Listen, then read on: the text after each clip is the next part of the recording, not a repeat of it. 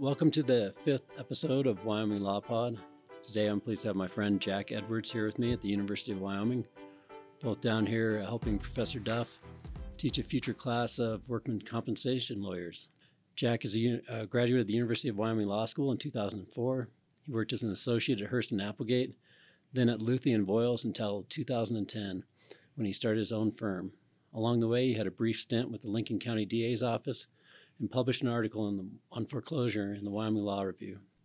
Jack's practice is focused on representing individuals and small businesses, and especially injured individuals in both personal injury and work comp setting. He has been a commissioner for the Wyoming State Bar, board member of the Wyoming Trial Lawyers Association, and on the Board of Trustees of the University of Wyoming Board of Trustees. Jack lives and practices out of Etna, Wyoming with his wife, Lisa, where he is busy growing his practice and his family. Thank you for being here, Jack. Thank you. It's a pleasure to be a guest on your program. Congratulations on the recent birth of your daughter. How is the life balancing act going with your growing family and your growing law firm? The balance is going well simply because my wife knows how to take the lion's share of the work when it comes to raising an infant. I'll admit that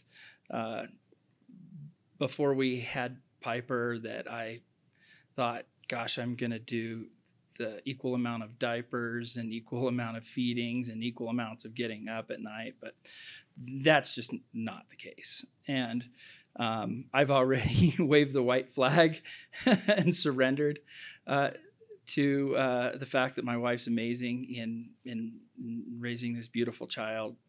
And so if it wasn't for her help, life would be really out of balance right now. That's great to hear. How is the growing law firm going? It's great. I just added an associate attorney. His name's Caden Canfield, who just amazes me every day at how well he thinks through problems and seems to be really ready to get up to full speed being a trial attorney. Between that and your wife, I mean, those are two real blessings that make that life balance possible. In the long run, that's the idea. When you're adding staff and bringing people up to speed, there's a bit of a learning curve and a little bit of time that I have to put into switching gears and being more of a mentor type role. So ideally, yeah, but right now it's not quite balanced out. But I'm not complaining.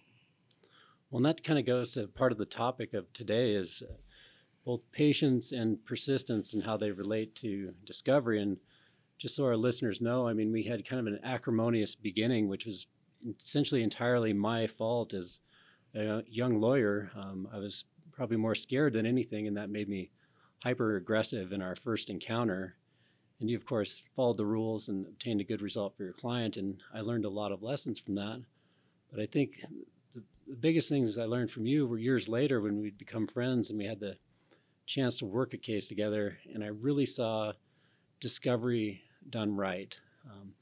And so the lessons I took away from you were that you had the discipline to start by asking really good questions and really good requests for information. And then you had the patience to wait out the process, and then also the persistence to go through every step. And I kind of think of it as the mindset of how to get discovery done right. And you're the one who taught me that, and that's what I'm hoping we can share with our listeners. So the first thing I'd like to talk with you about is when you're looking at interrogatories, how do you create and ask good questions? What's your mental process on that? I've found that when I approach my case more like an investigator rather than an attorney, meaning, let me back up and say, I look at it like an investigator from this standpoint. There are still facts to be learned. There should always still be facts to be learned. At least that should be your mindset. But more importantly, there has to be facts that you think occurred that need to be documented.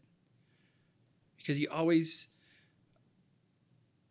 need to realize that whatever fact you want to put on the record, put in front of a jury or a judge, needs to be supported by foundation and have all those elementary elements associated with it in order to prove the fact. Otherwise, it didn't occur.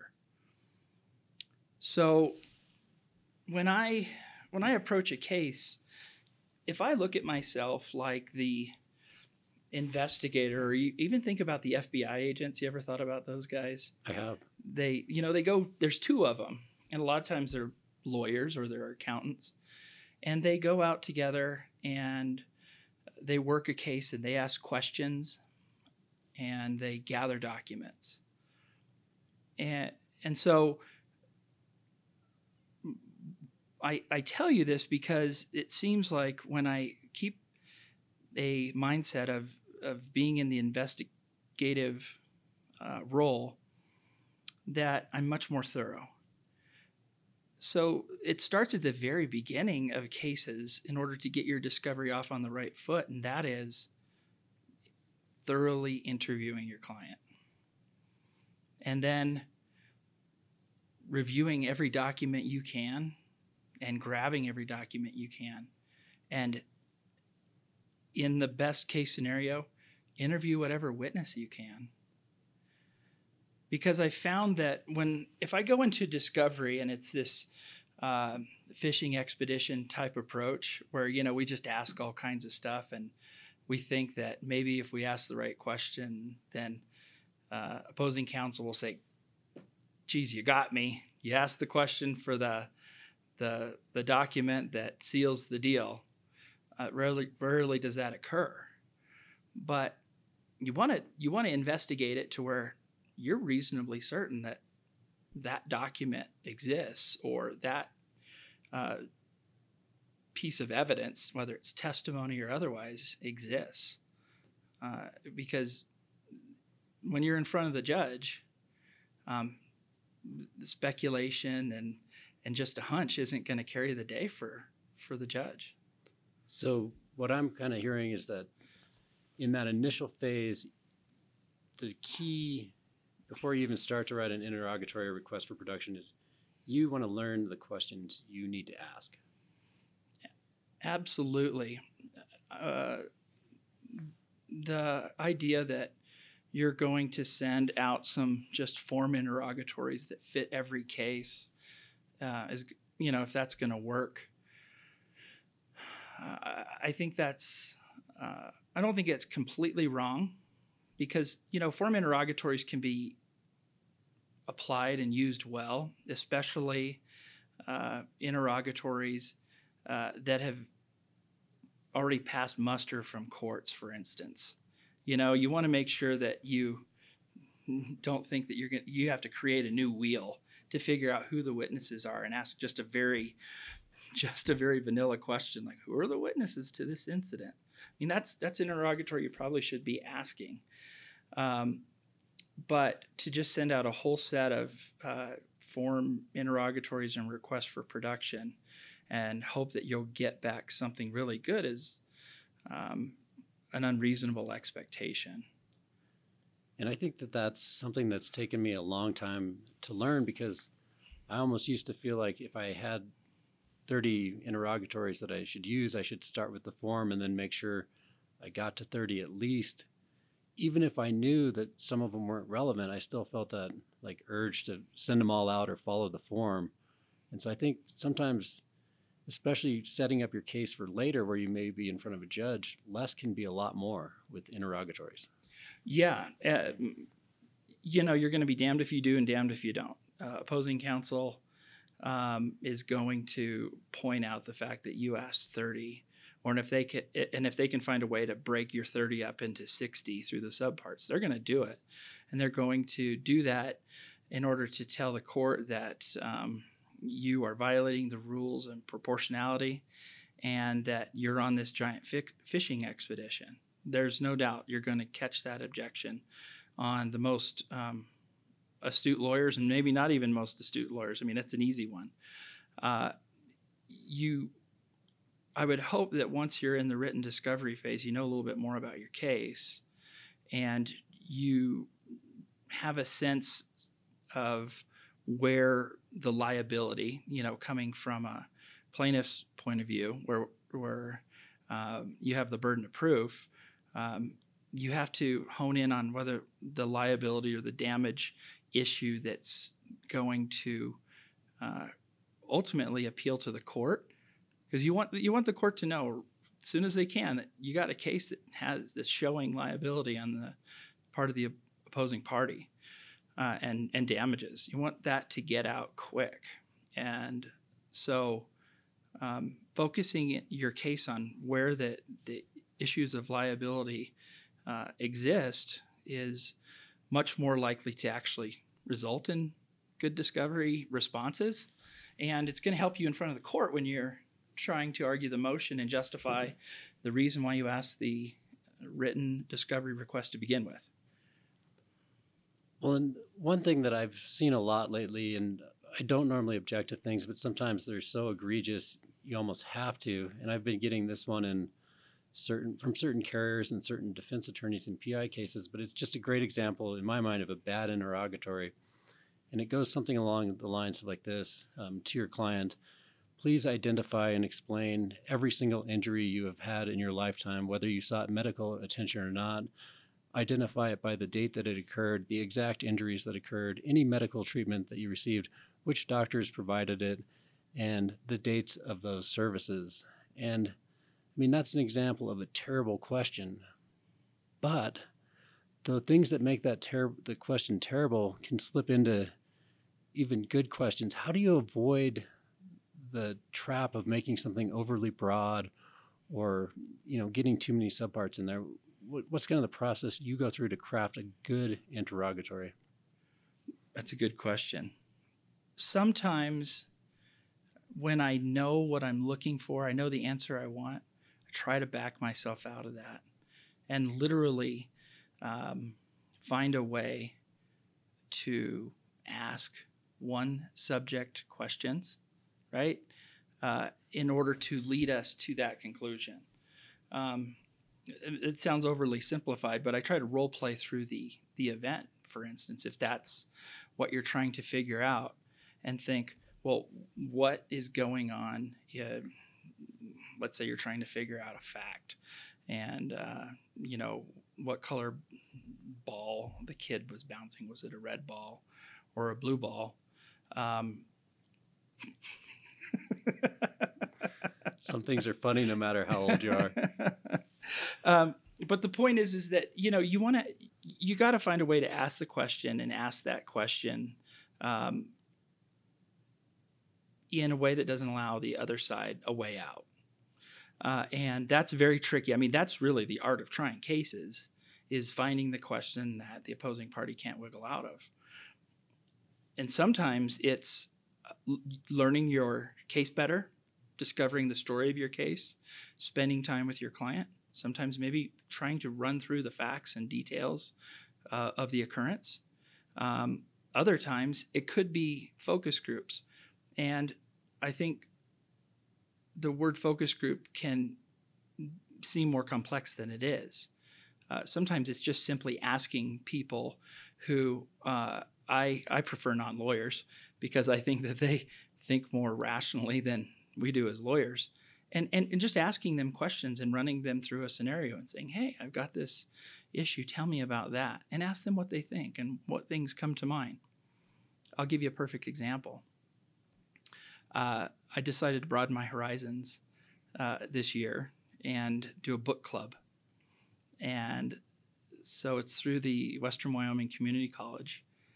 And we advertised the book club to read Jordan Peterson's 12 Rules for Life, An Antidote to Chaos, a book I read and I thought was pretty meaningful. And I was really looking to read it in a group fashion with people and hear what other people had to say about these different rules and such in this book. Well, the other day I was sitting with Caden and we were going over this potential case, And I knew that we were on spring break, so a couple of people weren't going to be at the book club. And I just made a command decision. I said, let's go talk to my book club and see if they want to talk about this case for a few minutes. And it was magical. We didn't care about what their political beliefs were, if they're male or female, and hadn't paid them $20 and given them a cookie or anything like that. We just sat down and talked with people who were part of my book club, who were two just normal people off the street. And the amount of information that came from them was mind-blowing. So I tie that back into the interrogatory portion. When you sit and discuss issues with people, you find the questions that ultimately, at least you hope, ultimately a jury's going to want to know the answers to. So that starts the template of your discovery. I think that's a fantastic idea. I mean, just to get, because it's so easy to think you know what a jury wants to know, but until you ask the people who might be a juror, you have no idea. You're just speculating. Absolutely. I mean, I don't think, in fact, I don't want to know lawyers' opinions about my cases. I mean, nothing against you, because you and I have spent plenty of time on the phone talking back and forth fact scenarios and such on cases we work together and cases we haven't. But I want to hear what regular people think. Well, here's one thing that I've kind of only recently realized in my practice, but I found that sometimes I come up with some really great interrogatories. And what I realized recently is the last thing on earth I want is the other lawyer to answer them. So I have to exercise that patience and file that away from the deposition, or wait for the deposition to get that question in. Even though it's so great, I'm so happy I thought of it, I really want to put it into the interrogatories. Do you go through that process too, to cull some of those questions and save them for later? Yeah, Justin, you hit on something that I hadn't been able to put words to. And that is the act of sitting down and writing interrogatories or requests for production of documents. That should not be an act where you just say, I'm going to write 30 interrogatories and be done with it and see if I can just slam 30 home. It really should be more of a process of writing, and you can format them or do whatever works for you, whether it's handwriting or typing. But you're absolutely correct. Your process of writing interrogatory should be more of a discovery plan type process that should result in you forming your deposition plan. And if you don't use restraint and you just put all your interrogatories down on paper, then you're going to get what you asked for. You're going to notify opposing counsel of the issue that you think is important. And then you're going to give them time to, frankly, craft an answer to the issue that you think is most important. So that gets down to its absolute use of restraint, because you have to take advantage of spontaneity. And opposing counsel, especially if opposing counsel's thorough, like we expect them to be, we want them to be good lawyers. They're going to sit down and think about that and think through what you're asking and come up with the best answer. You might be shooting yourself in the foot. You should exercise restraint, put that in your back pocket, and decide that particular question or that particular issue should be withheld for deposition and maybe should be withheld for trial. I mean, that's the ultimate form of restraint, is being able to figure out the answers to questions without necessarily asking all of them in the discovery phase. And that is definitely one of the hardest balancing acts that I find too, is because often if you do ask that question in the discovery phase, you can create more leverage for settlement, but you have definitely taken away that ace up your sleeve for trial, which it's always nice to have at least one or two of those. for trial. Yeah, absolutely. And I think a lot of it comes down to maybe a mindset as well, because the one thing I have to think about continuously as I'm litigating a case is, whose case am I litigating? Is it mine or my client's? Sometimes my client might not want to have to wait for trial for these issues to be out on the table. And I need to keep that in mind as I work through a case. Now, there's some cases that are going to be tried, and you know that they're going to be tried or need to be tried, and then you have to work your strategy accordingly. But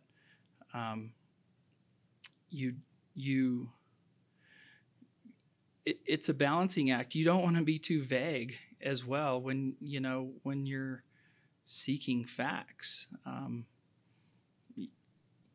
because there's another approach to that, is plead these facts and see if they'll admit them in the answer. You never know. I mean, one of your most difficult facts may not be your most difficult fact. And if you can investigate your case thoroughly enough and maybe find documents and gather records and witness testimony, or at least witness interviews, you might find that mountain is just a molehill.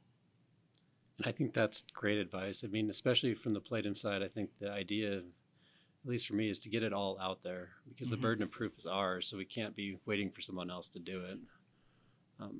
On kind of just a more kind of nuts and bolts approach, one thing that I've also started to do lately, which I definitely also learned from you, is always keep a few interrogatories in reserve if you can, to follow up after the written discovery and the depots are done, just in case you need it.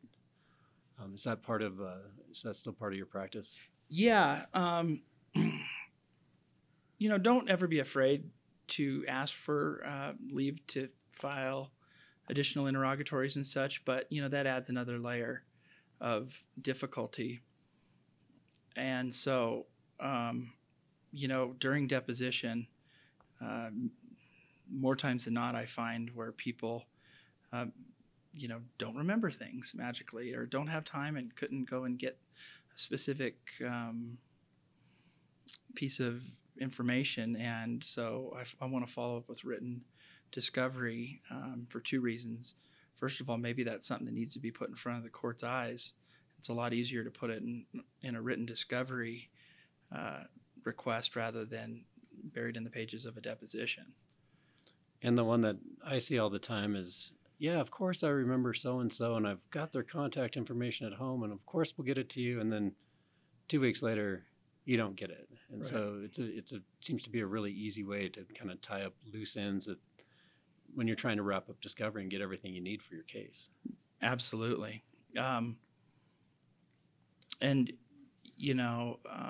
There's been some value. I think that's worth mentioning is, when you're dealing with other witnesses and such, the use of an investigator is really important, and I think it can be cost effective for you in the long run, even though it seems like you have to pay out money to those people to do it. It can be really cost effective because that's what those people do, is run skip traces and such to find out where people are at. But it also, I think, adds to your being thorough in making sure that you have another person that's working the case with you. It's a hard thing to find, though. I think that is fantastic advice, and it's probably something that we could learn a lot from the defense side of the bar on, is they always make sure and get sufficient information to run a background check on our clients, and they always do, and stuff turns up and it hurts our cases. And if we had the same diligence on our side, I'm sure we'd find information that helps our cases. Well, and maybe even more so, helping or hurting, I guess, it is within the eye of the beholder. I want to find out the bad things about my case early.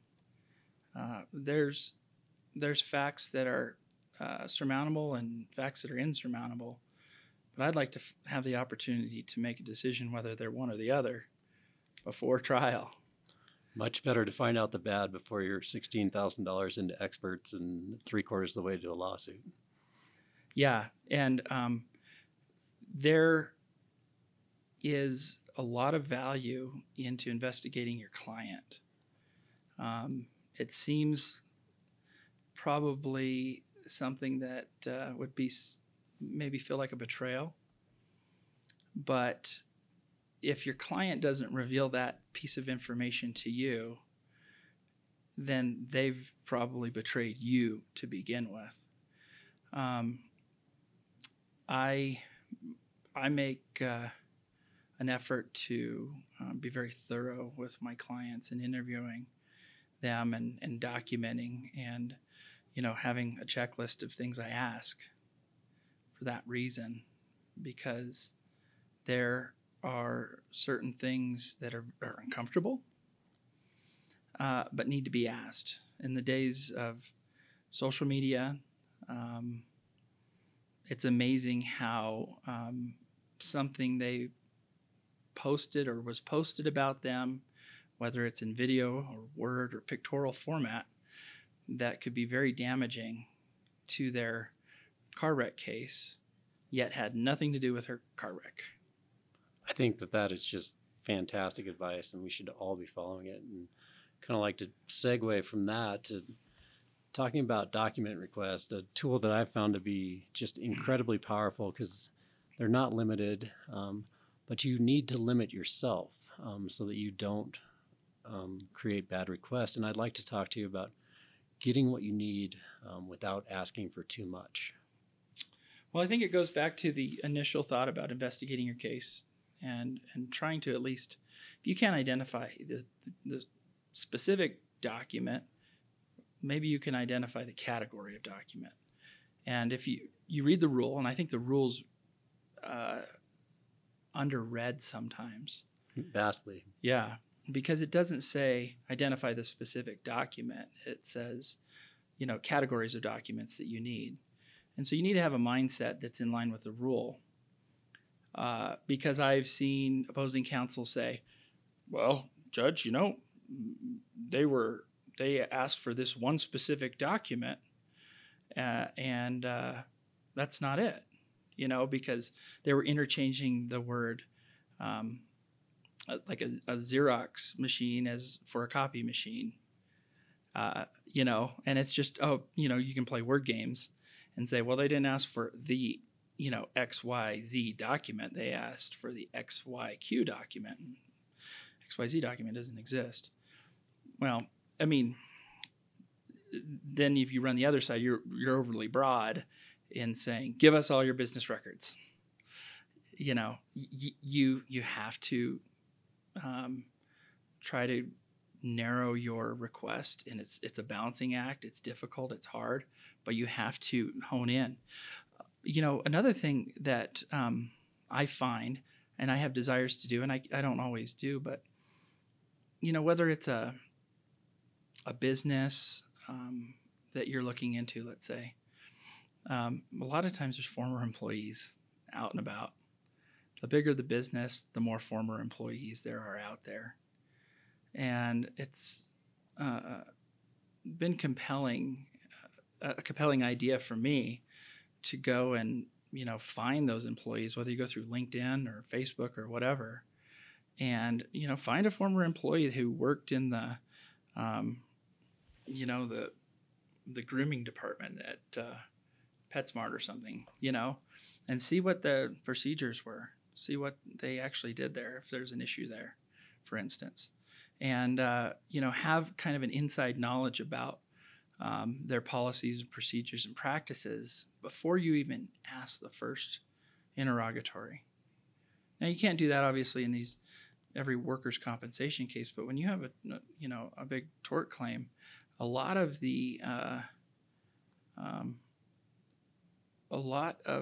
what goes on is based on the culture of that particular organization. And if you can't catch on to that culture quick enough, then you might miss out on really good discovery.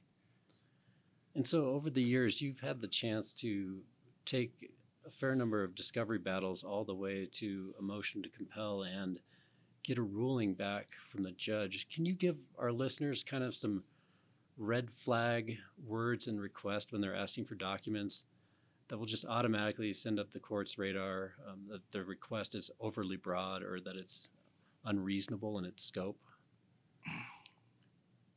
I don't know if there's a perfect red flag, but when someone makes this cut and paste response to your written interrogatory of, like you said, overly broad, beyond the scope of discovery and all these sorts of things, and there's not actually any substantive support for what they're saying, it's an improper objection to begin with.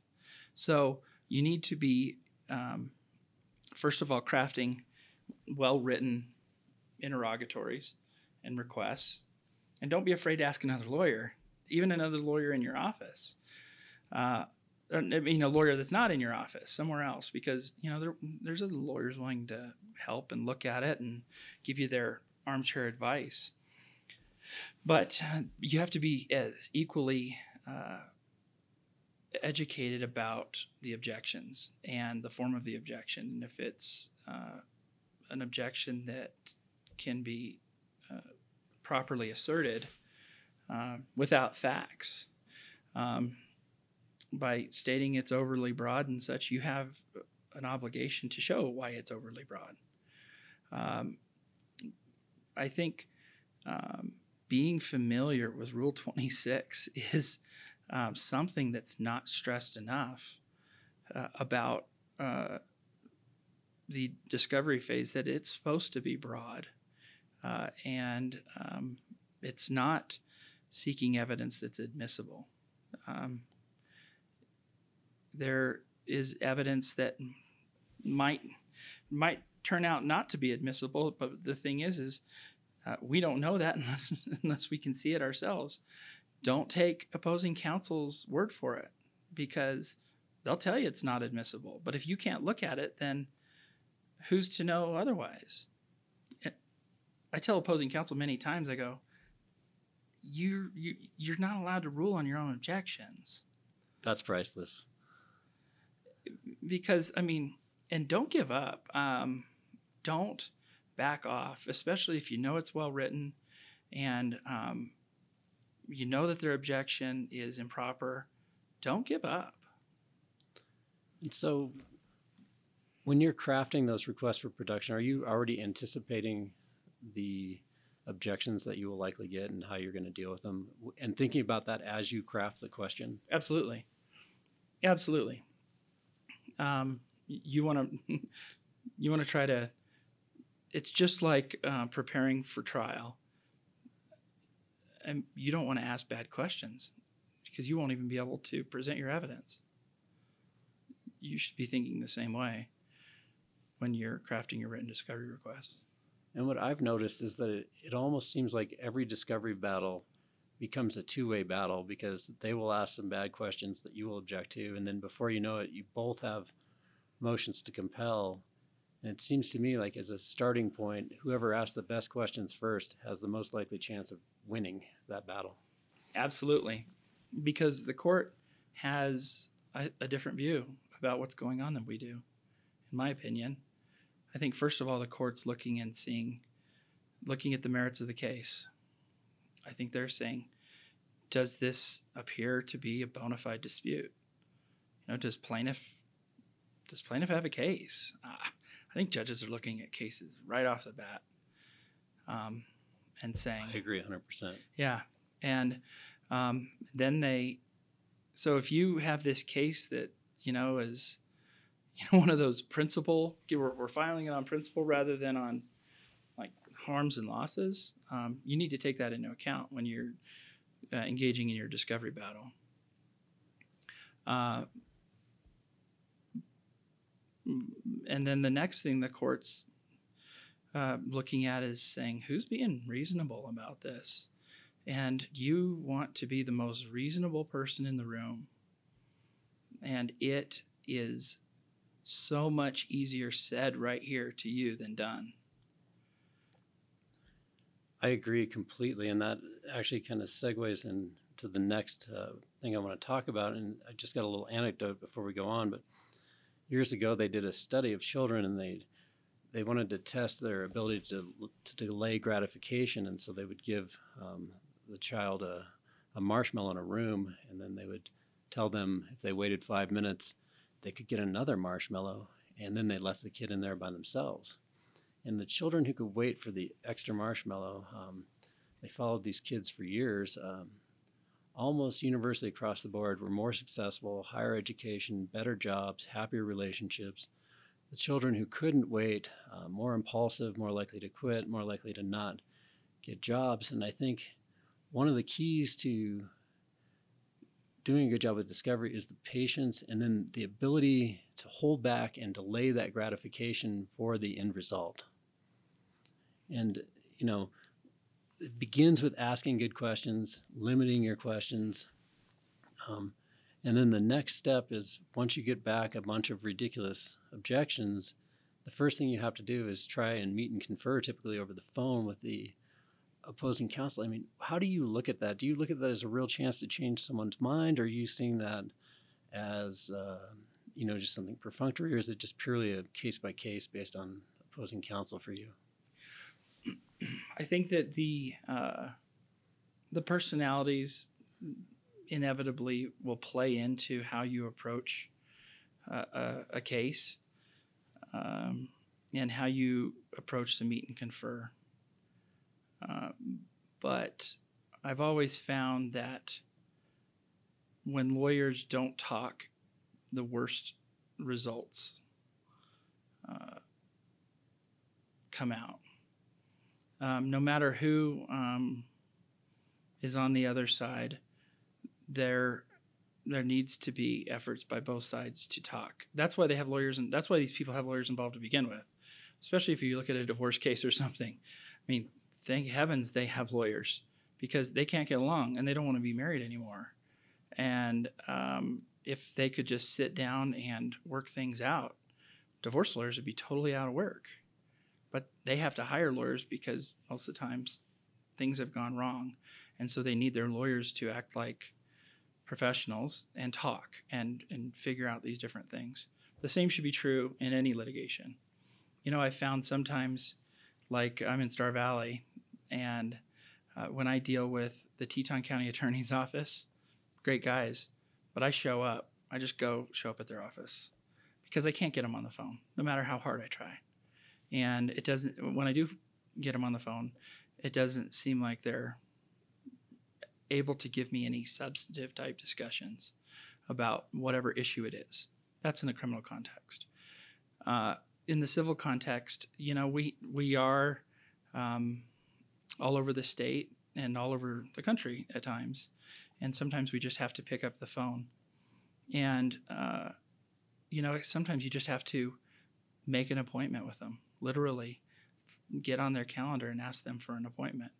But when I get on the phone with other lawyers, and a lot of times I find that I'm still the younger guy in the room, that I try to look at it like a student and say, well, where have I gone? What's wrong with this question? And I ask them to tell me. Because first of all, they might tell me. I've met opposing counsel, and most of them are good lawyers. And some of them really know the law well, and they'll tell me exactly what's wrong with the interrogatory, for instance. And I'll go, oh, gosh, I learned something today. But then the next thing is then you say, well, tell me how your objection is legitimate. And maybe that means that you haven't started with a phone call. Maybe that means you started with a letter. And you sent them a letter and you've outlined their objection, and then you've outlined the case law that says that, yeah, that's not an appropriate objection. And you do that and try to do that in the least aggressive way you can. But then you get on the phone and you say, help me hash this out and understand. Because, ultimately, Judges are no different than opposing counsel. They're just lawyers. And if they can't explain themselves to you, which you're entitled to their response before a hearing, because that would be wasting the court's time if they don't give you a response. You're entitled to a response. And then, hopefully, if you have someone who's reasonable and knows how it's going to turn out, then hopefully you can get past that and get an answer that works. But the other thing is continue to insist that answer be provided under oath if it's an interrogatory, and continue to insist that it be documented, with an unamended response, for instance. Don't allow these late trickling in facts not to follow the form. I like that a lot, and I also like the idea of the conversation and the open exchange of ideas. And one thing that I've found that I really appreciate recently, especially since more and more discovery disputes, at least, and I'm talking in the federal context, at least get a phone call from the judge. And I really like the federal setup where you have to meet and confer, but then before a motion is filed, you're going to have a brief hearing with the judge, and he or she is not going to make a binding decision, but they're going to give you a pretty darn good idea of where they stand. And what I found is in those meet and confers, when you know that within a day or maybe less, you may be talking to the judge in 20 minutes, a lot of concessions seem to be made. Like, maybe I don't need to have such a hard line on that, or maybe I can give a little. And that whole process and the imminent, hearing that's going to occur with the judge seems to really get it down to the heart of the issues, the truly important things. I didn't know if you've had similar experiences with that. Yeah, I totally have had similar experiences. And, it comes to mind Judge Rankin, who is our current chief magistrate judge.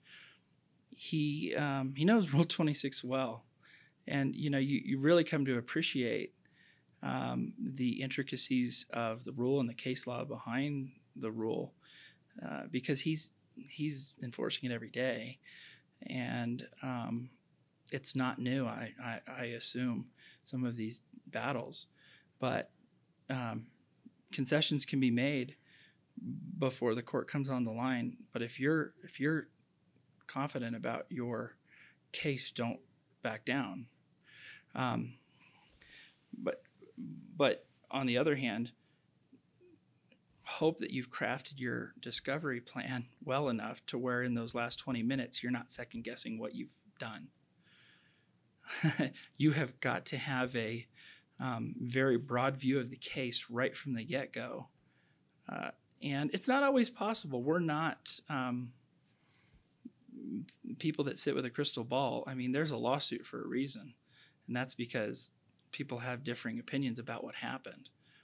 And the facts, most of the time, unless someone's just blatantly being obstructionist and lying, there's two or maybe more plausible ways about how this little fact scenario went down.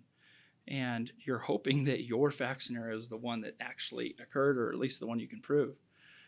But don't make it, hope that in those 20 minutes while you're waiting for the court that you got a good reason to be there. And then kind of going back to the state court situation, this letter might actually get sent before or after the verbal meet and confer, depending on the particular lawyer's style. But generally, before you file a motion to compel, you need to send the other lawyer written notice. And the thing that impressed me so much the first time we worked together was that you basically you laid all your cards on the table, and your written notice to opposing counsel just really needed to be cut and pasted to be turned into the motion to compel. I mean, you didn't just tell them it was inappropriate or anything. I mean, you had case law, you laid everything out. And I would love to know how you learned to do that and how much work you plan on putting into that, and just kind of give us the overall understanding of why you do it that way. Well, I'm pretty sure it wasn't my original thought. I probably learned it from someone else. But, the frame of mind I had when I'm writing this letter to, whether it's a meet and conferral type letter of notice of motion compel, or however you want to style the letter, ultimately I want to appeal to their better judgment, the opposing counsels, because I really just want the discovery. I like judges and going and seeing them, but I don't need to, not on a discovery dispute. And I think the worst thing I'd want to have happen is have a opposing counsel go see my motion and see this rule of law for the first time and go, "Oh, you got me," and then concede the motion. So I want to be correct in my approach. So I thought, well, geez, instead of drafting the motion, why don't you just put the case law and everything you have in the letter, and then when you have to go file the motion, it's not like the first time that they've seen the law that tells them that that's an inappropriate objection. They've seen it 3 times now, and it's no surprise to anyone. And the court can then, I look at the judge up on the bench going, okay, Mr. So-and-so, he told you about this on March 15th, and then April 15th he wrote the letter, and May 15th he filed this motion. And the law hasn't changed. It's still the law. You never came up with anything new. You never did anything to object to his assertions of law. What are they going to say? Because if that's the first time when they're in front of the court at a hearing to assert some rule of law, I think they lose for just not saying something earlier, and they look kind of foolish. You've kind of given them every opportunity to state their case along the way and let the judge know that you did everything possible for it. You took up their time. Yeah, and I'm also letting the court know that this is not a battle that I want to be engaged in. I'm not doing this for the purposes of fighting or getting under opposing counsel's skin. I just want my discovery. And if I'm wrong, I've had opposing counsel who have said, "Hey, by the way," and told me a case or something, let's say, literally. I had opposing counsel notify me of this particular case, and it saved me from filing a lawsuit. And wow. I was like, thank you. Because, how stupid would I have looked in front of the court when I file something that's already been dealt with and that was squarely against me? That's the result of good lawyering. And on the other hand, it does me no benefit to make opposing counsel look stupid for stupid's sake. I just don't think that the profession benefits or the process. This is, ultimately the courts of law are dispute resolution centers.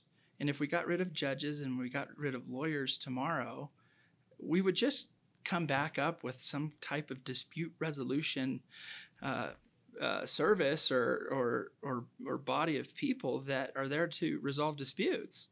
Because it's inherent in humankind is that we're going to disagree about things and have disputes.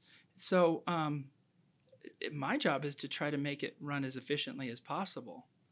And I hope I'm ultimately doing that. And I think you are, and that actually really kind of made me laugh, because before I had the chance to kind of have you teach me through example on how to conduct discovery, I used to wish that instead of having discovery motions and stuff, that we would just have like the giant Q-tips that the Marines have. And instead of going in front of the judge, you would just go against opposing counsel, and whoever was left standing after the giant Q-tip battle royale, they would get the discovery, because I just felt like they were so stupid and incomprehensible at times. And so, I love the idea of really just trying to show opposing counsel and really winning them with knowledge and good citations and case law. Yeah, I've definitely been one on the side of the argument that made no sense. I know, and I'm grateful to those people for saving me the embarrassment of having, more notoriety in my misdeed. There's beating each other with Q-tips. I mean, that's exactly why the court system exists, is so people aren't beating each other with Q-tips or having dueling guns in the street. Yeah, and I'm still grateful. I mean, it was back when the economic crisis hit and there was all kinds of foreclosures going on in Jackson. I was defending a lot of them. And, I just had a form that I had, a dozen affirmative defenses on. And I got a letter from Jim Belcher one time explaining to me with case law sites why 7 of them were complete BS. And so, I checked out the case law and he was right. And I was happy to drop him after that because I wasn't bringing a meritorious defense for my clients. But, I was grateful for being told that I was wrong. Yeah, and it's the practice of law. I think, there's nothing better in my mind and in my practice is to have a good, fair fight where everybody knows the facts and the testimony, and it's just a matter of who believes who. The rules of discovery were put in place to prevent gotcha type litigation, but I can understand why people have wanted to go and duke it out because maybe they feel like they're being abused by opposing counsel or whatever. There's nothing better than an attorney who is well versed in the law, who can, even from opposing counsel's point of view, be a significant player in resolving that case. And sometimes that means bringing opposing counsel, their opponent, along with them to see that the law reads one way rather than the other. Because I think it's really, it's easy when you see a really young lawyer maybe on the other side and go, oh man, watch this. But who looks like the fool at the end of the day? Absolutely. And why put your client through the heartache of maybe drawing something out for a hearing when it could be resolved with a simple explanation? And there's nothing worse for me to hear, honestly, than a person who feels that they had a really bad lawyer or that they got really poor representation. Because I know that I can't be anywhere and everywhere and defend every case or prosecute every case, and neither can you. And it only hurts my profession and what I've spent, 18 plus years crafting to make better. And if opposing counsel could have helped that other lawyer from this big train wreck, it does everybody a lot better. Absolutely. And just to shift gears one last time, I want to kind of get into the motion to compel. And one of the things being from a small state is we don't always have a huge body of case law. And oftentimes you have really specific questions or objections you're dealing with in discovery. So I was hoping you could tell our listeners about some of the good sources for case law on discovery questions, where and how you go about finding that. Well, good question. Our rules of civil procedure in Wyoming are patterned after the federal rules. And the federal rules are best explained and highlighted in the federal rules, FRD, Federal Rules Decisions, I think it is. That's a particular reporter that summarizes decisions, not summarizes, actually publishes decisions based on rulings on the rules of evidence and the rules of civil procedure throughout the country. And I found that they're very persuasive in explaining the rules to state court judges, for instance, on issues that we don't have case law I also am a big proponent of using the local rules, the Wyoming U.S. District Court local rules, because there are local rules that are more detailed on certain issues. And I've never found a state court judge who didn't put weight on counsel's attempts to follow the local rules in the federal court when prosecuting a state court case. I think that you should, if every lawyer pursued their state court cases like they pursue their federal court cases, you would be on the money 99% of the time. And the one time you're off, you're going to go make some case law. But I think if you just stick to that, and also finally, go look and use Pacer and use other sites and find out, for instance, what Judge Rankin said on these issues before. Make friends with his clerks, make friends with his former clerks, or Judge Carmen, or the rest of the federal bench. Don't be afraid to go to your own local district court and make friends with the court clerk and find out if there's been any discovery issues and fights that have come through on your district judge. I mean, what better piece of authority to have than Judge so-and-so's order from 6 months ago on a similar case? These objections are not new. I mean, there are certain people that are frequent flyers in posing objections that are improper.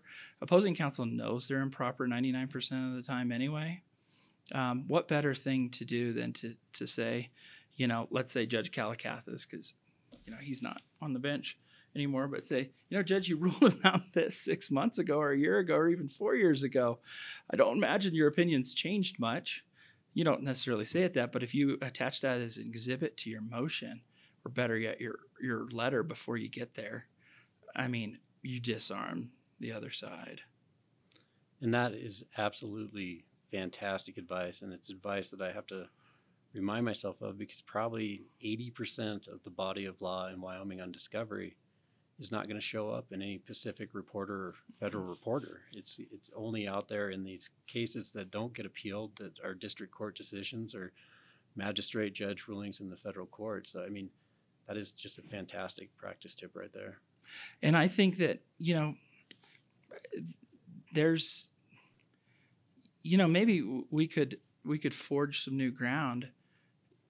Justin, I think maybe on your CLE podcast, I mean, what would be the harm in you either contacting a sitting district judge or some of our newly retired judges like Judge Waldrop or Judge Donnell or Judge Young's going to be retired really quickly, and say, I'd like to hear about discovery disputes and your thoughts about them.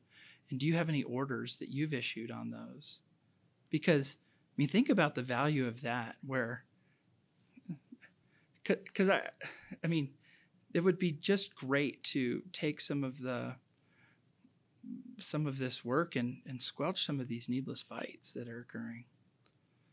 Boy, and that is the key word, is so often they are needless, and just having the right information out there would alleviate so much heartache. I think that's a fantastic idea, and definitely want to be looking into pursuing. Yeah. And recently we called Judge Donnell up, and I said, hey, here's a fact scenario that we have going through, and what do you think? Now, Judge Donnell's a practicing attorney, and has a mediation practice, and I want to be mindful and respectful of his time because it's valuable. But I found that, and Judge Brooks, he listed something in the Wyoming Lawyer the other day that said that he's mediating. These folks are not by any means washed up. Not at all. They just hit the 70-year-old mark, or I don't know if all of them reach 70. They don't look really old, but these people are a wealth of information that we should continue to use, because ultimately I think they're focused on the same things we're focused on, and that is upholding the rule of law. and seeing that justice is done for the citizens of the state of Wyoming or wherever we're practicing. I couldn't agree more. And amazingly, an hour has slipped by already. So I just want to say thank you very much for being here, and I really appreciate it. You bet. I'd love to be back anytime. And of course, we'll probably talk on the phone real soon. That sounds great. All right. Thanks.